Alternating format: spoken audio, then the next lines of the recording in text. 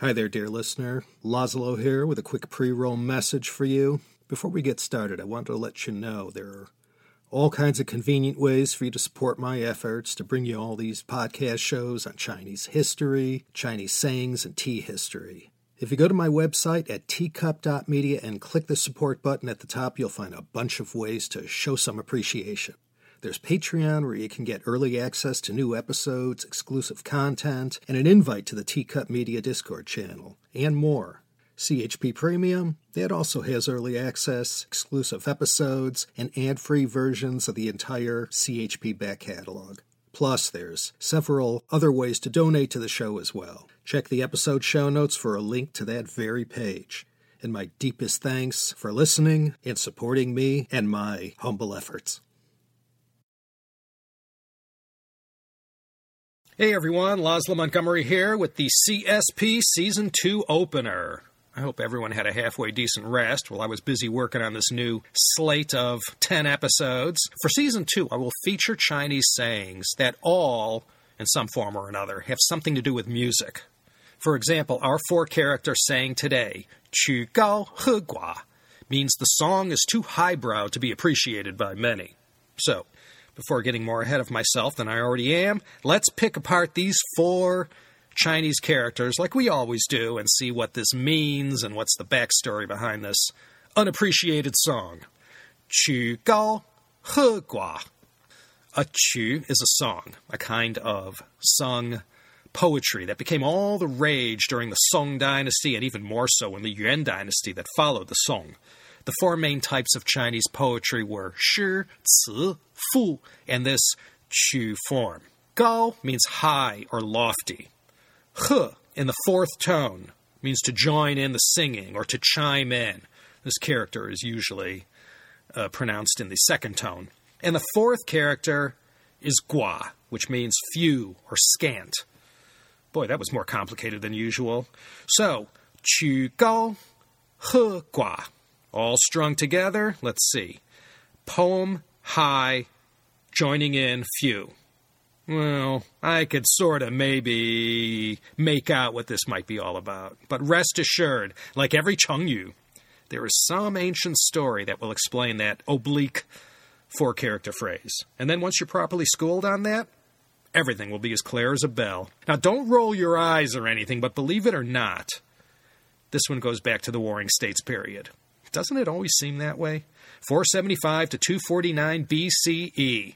I'll tell you, that was definitely the golden age for Chengyu. This comes from a work called 对楚王问, or replying to the Chu King's questions. And who, might you ask, was the one replying to the Chu King? This was someone I'm sure you never heard of. His name was Song Yu, and he was a literary man of great repute back in the Warring States period. He was an official who was well known for the profundity of his work and for being a student of a famous official named Qu Yuan.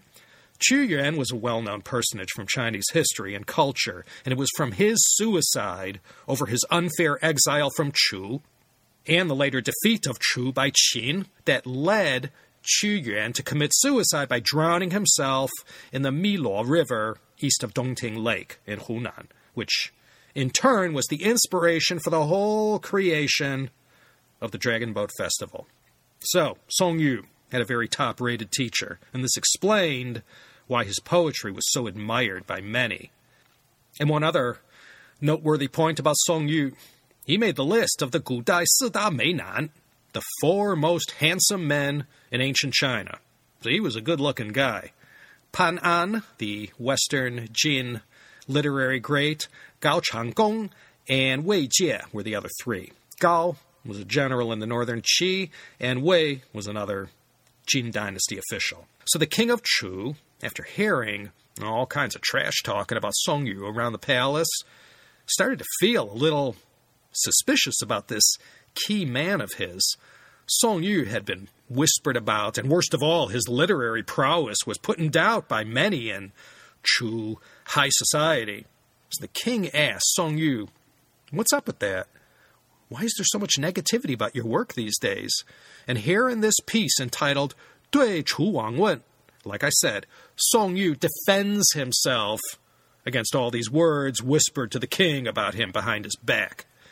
Now, what follows in the narrative from all these Chinese sources is an explanation from Song Yu to the king of Chu.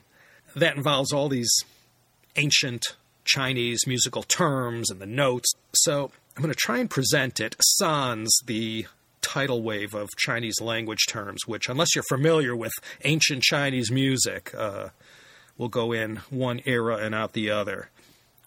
So it went like this. Song Yu began to explain to the king.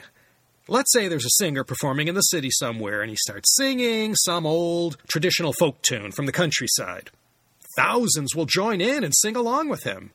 Then he performs some dirge or an elegy, something a little more down-tempo and elegant. Suddenly, there are just a few hundred people who could sing along and appreciate it. Then this singer starts belting out Yang Chun Bai Xue, an old favorite among the scholarly elites. Now all you have are a couple dozen people who could sing along. Then, when he starts singing all the obscure, ancient, classic tunes that used all these forgotten keys and high notes and whatnot, well, now all you have joining in with the singer are maybe just a few. The king got the message that Song Yu was trying to convey. So the more highbrow the music, the less people will be able to understand and appreciate it. Song Yu replied to his king, "You got that right.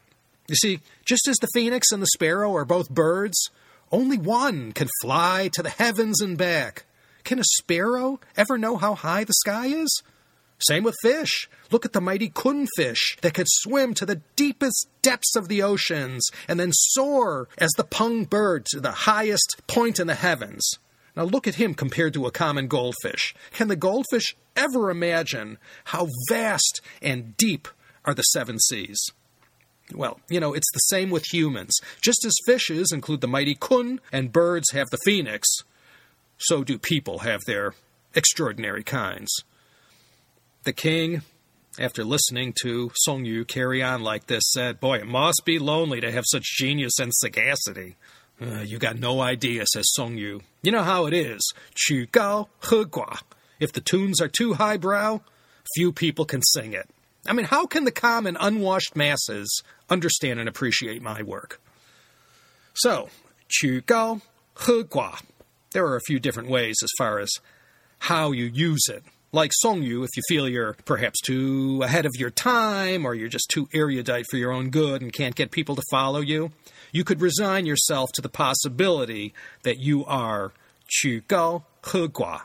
You're too darn highfalutin for your own good.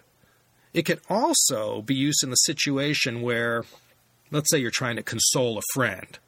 Maybe their book bombed, or their speech didn't go well, or their play got panned, and they were, let's say, underappreciated.